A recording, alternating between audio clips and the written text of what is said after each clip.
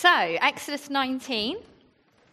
And so if you were with us in the autumn term, you'd have known that we did Exodus up to this point, and we kind of left it on a bit of a cliffhanger. Da-da-da. Brilliant. So I'm excited to be going on in Exodus. Now, when we talked about this, people go, well, Exodus is a bit tricky, But we're ploughing on, and we're going to be looking at the Ten Commandments, God's rules, as they're sometimes called.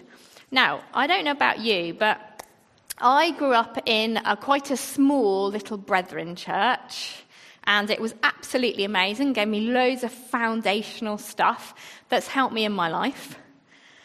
And I understood the basic gospel. I understood Jesus died for me so that I could be his friend and I could go to heaven. Da-da. And I knew that every week the preacher would get up and give us kind of talks about how to live life. And in youth group, they'd cover topics like sex and drugs or whatever they thought was the evil of the day that they needed to deal with. But the rules, for me, I don't think they ever really clicked in my head. It seemed quite disjointed between this God of grace that comes to me and loves me totally as I am, and that's it, and this sort of set of things to do or don't do. And I don't know how, as a teenager, my brain was working, but I just kind of thought they didn't really matter. You might feel the same. It wasn't till about 5 years later that I kind of hit the floor hard in front of God with my nose on the floor, realizing that doing what I wanted to do had led me into not a very pretty place.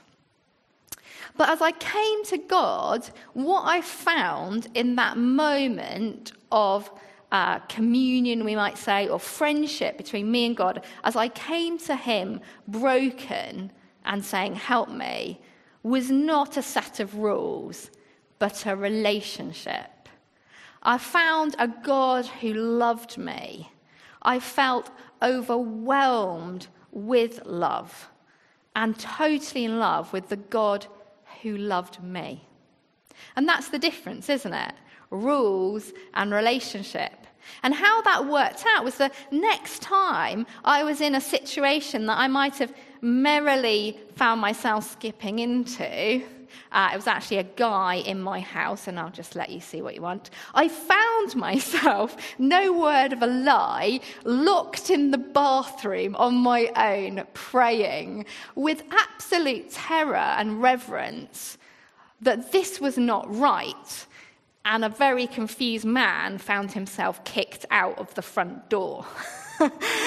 But can you see how my life changed? Not through rules, you should do this or you shouldn't do this, but out of just overwhelming sense of love from my Father, that I wanted to please him because I had fallen in love with him.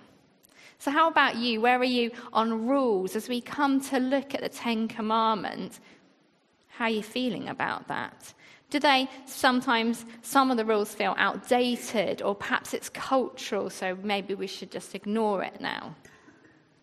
When we look over the next 10 weeks at the Ten Commandments, they come part of 613. It's a bigger picture, a story of a relationship between God and his creation. So we'll be asking, what place do God's commands, his rules, have on us as we live in this place of grace?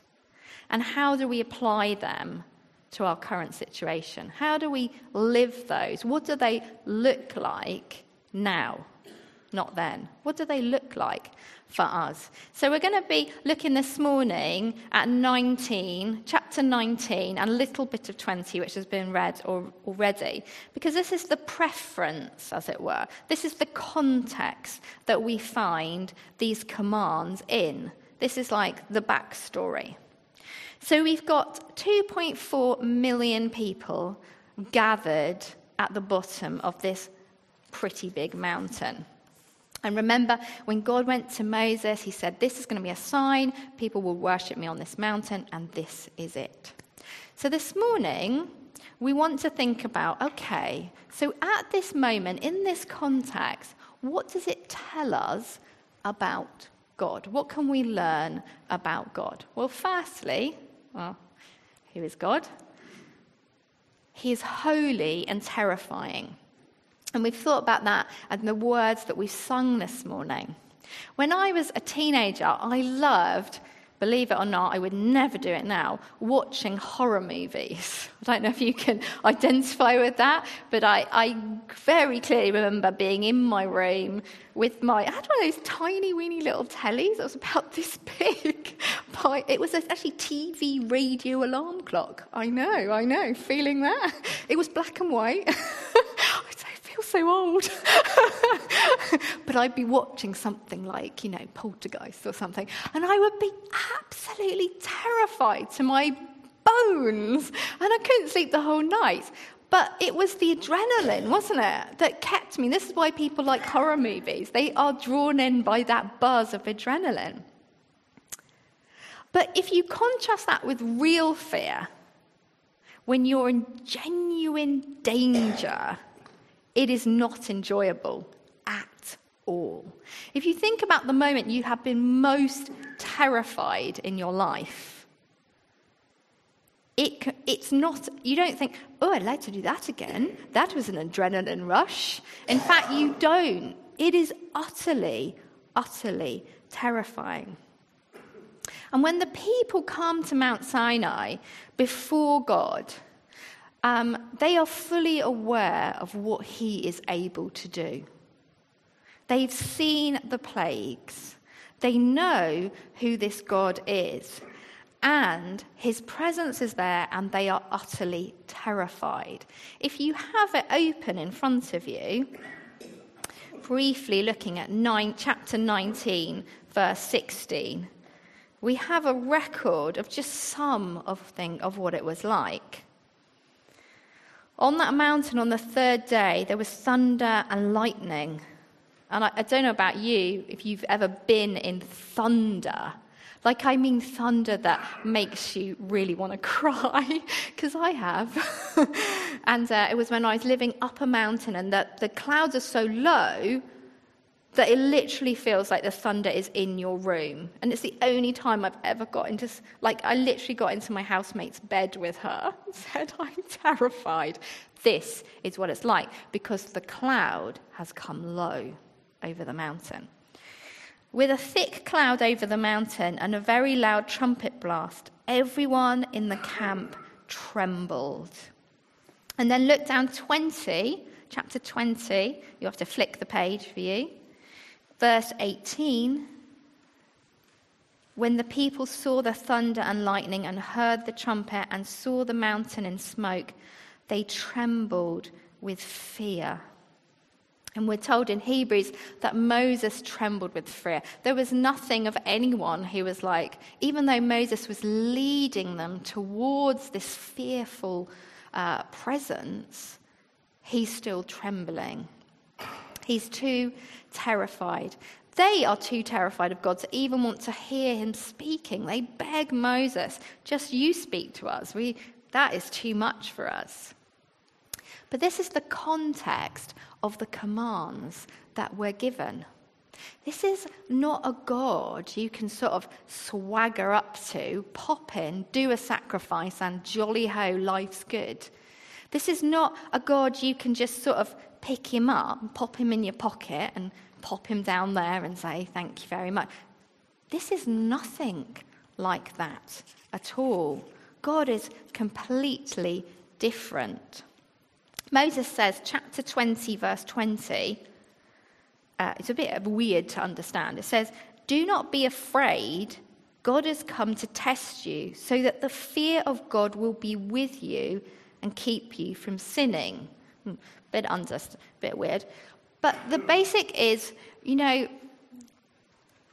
purpose of the power before them is not to destroy them. But they need a healthy respect to their very boots that God's word is not to be ignored. He's saying, don't be afraid to be afraid. That is the right response here. He needs them to be more afraid of him than of missing out on something else. A bit like my bathroom moment. Here we have God who is totally different. 400 years they have spent in Egypt. And I want you to imagine the vastness of the pyramids, the hugeness of the statues to God, the awe-inspiring presence of these massive, massive statues to their gods. It speaks of power. It speaks of authority. It's something to come to like a gnat. But not once have any of these gods said anything. Not once have these gods heard them. Not once have these gods engaged with them. You know, in Jesus, tells us in Hebrews, we come to that mountain, not necessarily fear as our primary, but joyfully into it. But it's still the same God. God hasn't changed. Something has changed for us. You know, when we come, we come joyfully, and rightfully so. We're his children, his treasured possessions. But let's just briefly look at Revelation. So if you have a Bible, it's in front of you. Go right to the back of the Bible. And remember, this is John speaking, and he's one of Jesus' disciples. Jesus has ascended, and you want chapter 4. And John has this vision, 5, and he's swept up to the heavens, and he sees Jesus on the throne. So Revelation 5, right at the back, verse 5. Where am I? This is why I need the Bible, you see. I shouldn't just follow my notes.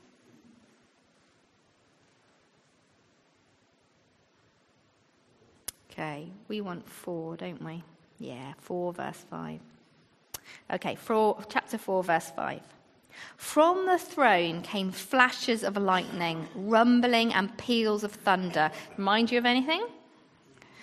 In front of the throne, 7 lamps blazing. There were 7 spirits of God, and also in front of the throne there looked like a sea of glass, clear as crystal. In the center, round the throne, were 4 living creatures, and they were covered with eyes in front and behind. The first living creature was like a lion, and then what does it say? Verse 8, day and night they never stop saying, holy, holy, holy is the Lord God Almighty, who was and is to come. We see picture here. Here is Jesus. Here is Yahweh, the same. Nothing has changed. As holy as before. Thunder, lightning is coming from the throne. Proverbs tells us the fear of the Lord is a fountain of life, turning a person from the snares of death. Obedience comes through that basic understanding of who God is. Who is he? He's not tame, as they say. Everyone's a fan of saying that, aren't they? But he's not. He is powerful. He's not to be messed with. But he is on our side. Jesus said, I am the way, the truth, and the life. This God brings us life. He said, the thief comes to steal, kill, and destroy. I have come that they might have life and have it to the full. This awe, this fear, this knowledge of who God is drives us into that healthy relationship and life. Okay, let's look second. What's second? Oh, this doesn't work, does it? I just play with it. There we go. He wants relationship with his creation. That's number 2. Throughout this passage, we see not a stone statue, but a God who is interacting with his people. If you look on chapter 19, you can follow it down. We see again and again. We see verse 3, that the Lord called to him. We see verse 4, you yourselves have seen what I did. Verse 4 again, I carried you. Verse 4 again, I brought you. Verse 9, I am going to come to you. And then, so the people will hear me. And he talks about descending.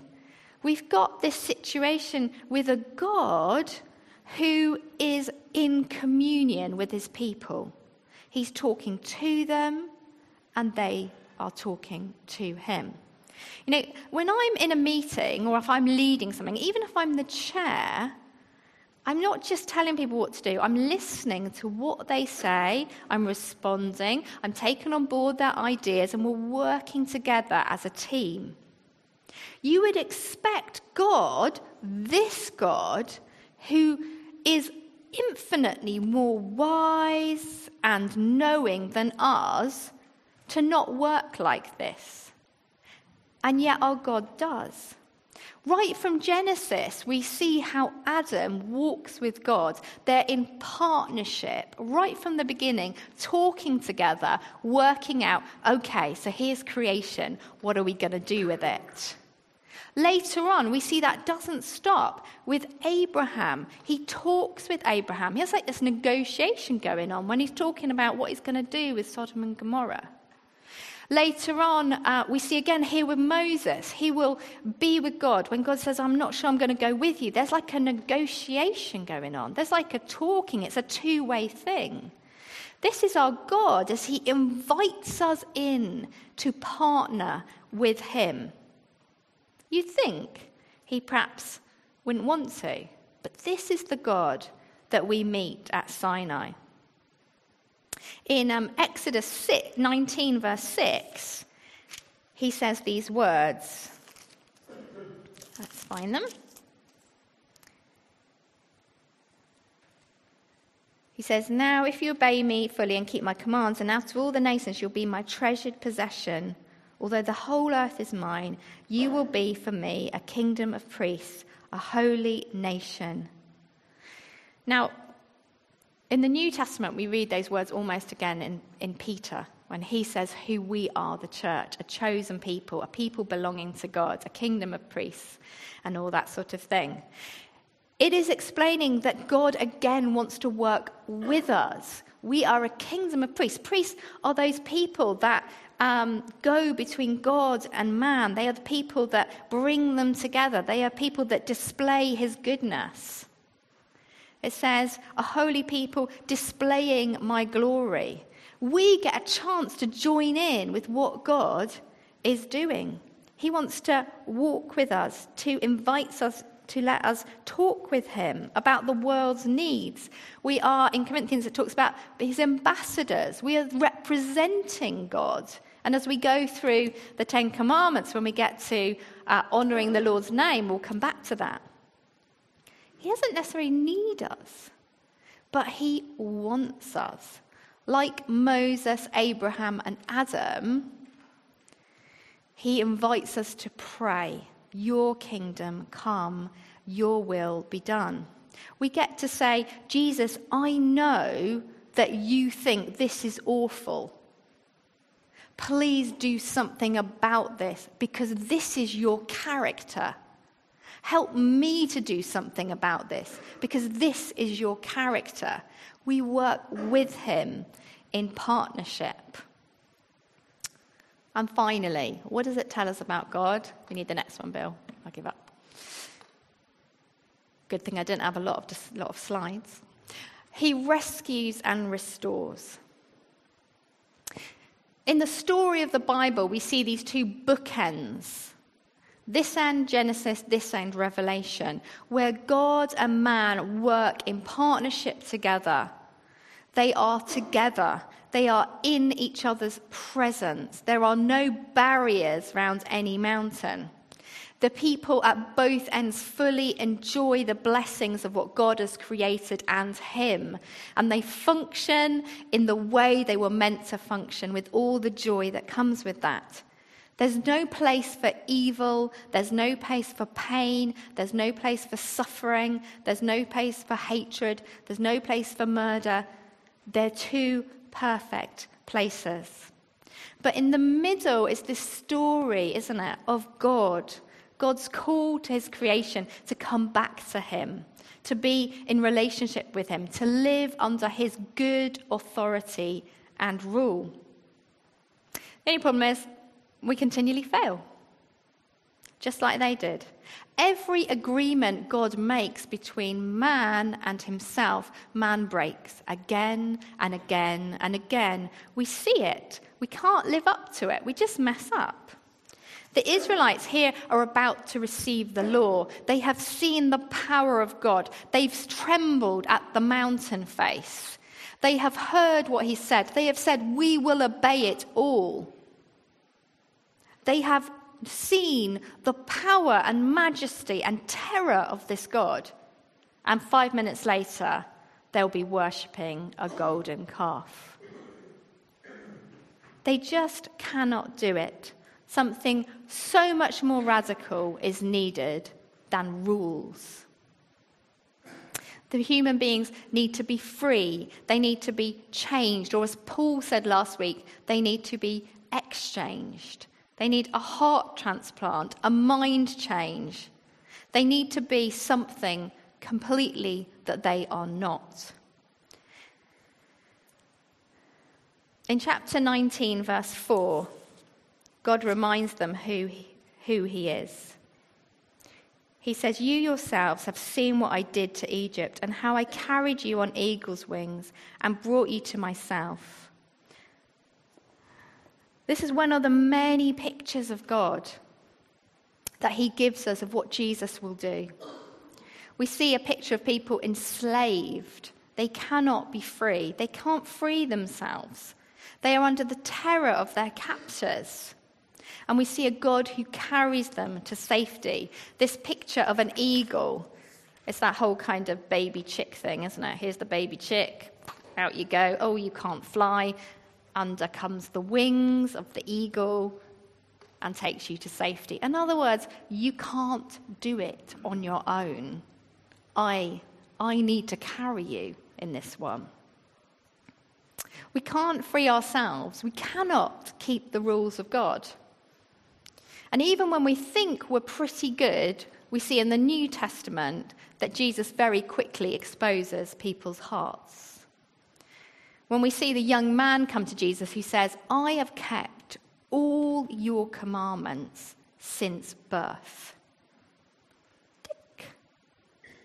Jesus just so gently uncovers his heart and said, "But you haven't kept the first one. No other gods." Because he says, "Sell everything you have and follow me." And the man goes away sad because he can't do it. He's got so much wealth. The wealth is massively in the place of following God.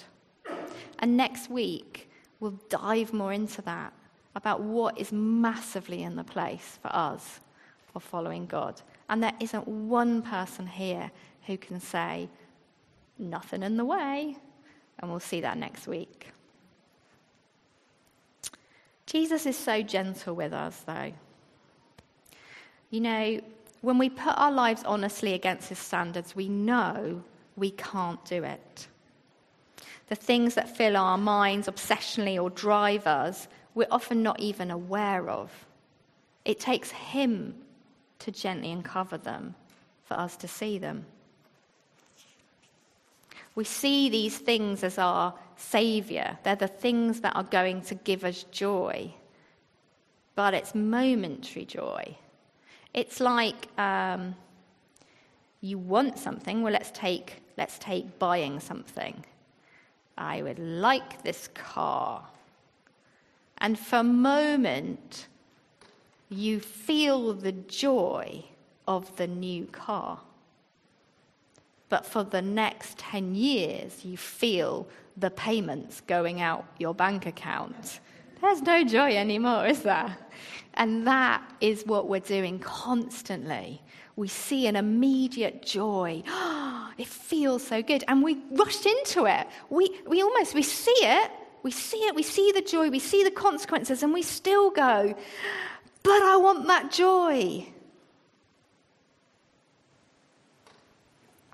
And that is our problem. We are slaves to it, and we need setting free. Of course, in the Old Testament, we see how David's promised a redeemer. One will come from his line, one whose kingdom will never end. And when Jesus comes, he is that one. And he says, I've not come to abolish the law, to get rid of it, but to fulfill it. And Jesus perfectly fulfills every commandment that we cannot fill. It is the exchange, as they say. Here we have, very simple. Here is the pencil. Okay, we'll do the pencil v. the pen. Pencil is ours. We cannot fulfill the law. We are broken. We are slaves to sin. We keep buying the car. We keep going into that relationship we shouldn't go into because it feels good at the time, but afterwards it's awful. We keep diving here and diving there. We're totally trapped. And here is Jesus, perfectly fulfills the law. And as Paul said last week, he offers the exchange. Our result is death. His result is life. We exchange. He takes the death and we take the life. It's simple. The great rescuer that comes to rescue people that cannot rescue themselves. So, finally, as we come to look at the 10 Commandments, we know that union has happened. We can think of it in terms of union and communion. The union has happened. The exchange has happened. Jesus, in effect, has led us into the court of the King and put our hands in his. It is done. But now comes communion. How will we live that out? Will we just say, thanks very much, off I go? Or will we live it out? And that's what we'll be looking at over the next 10 weeks. Jesus said, if you obey me, if you love me, you will obey my commands. And often I think we read it wrong. We think like obeying his commands is a sign that we love him. But obedience actually comes naturally when we love. Not obedience then love, but rather being loved, feeling the love, and then wanting to obey him. And that's where we are as we stand on the precipice, and we stand before the mountain, and we're going to look at those 10 commandments together. We need to come at that place that we've come before him, we know we can't do it, and we are overwhelmed with his love, and we want to serve him. That is what Jesus has done. He has come, he has overwhelmed us, poured his love on us. And it's from that point that we say, I just don't want to live like that anymore. That is a terrifying place for me to be. I want to be with you. So let's pray and then we'll sing together.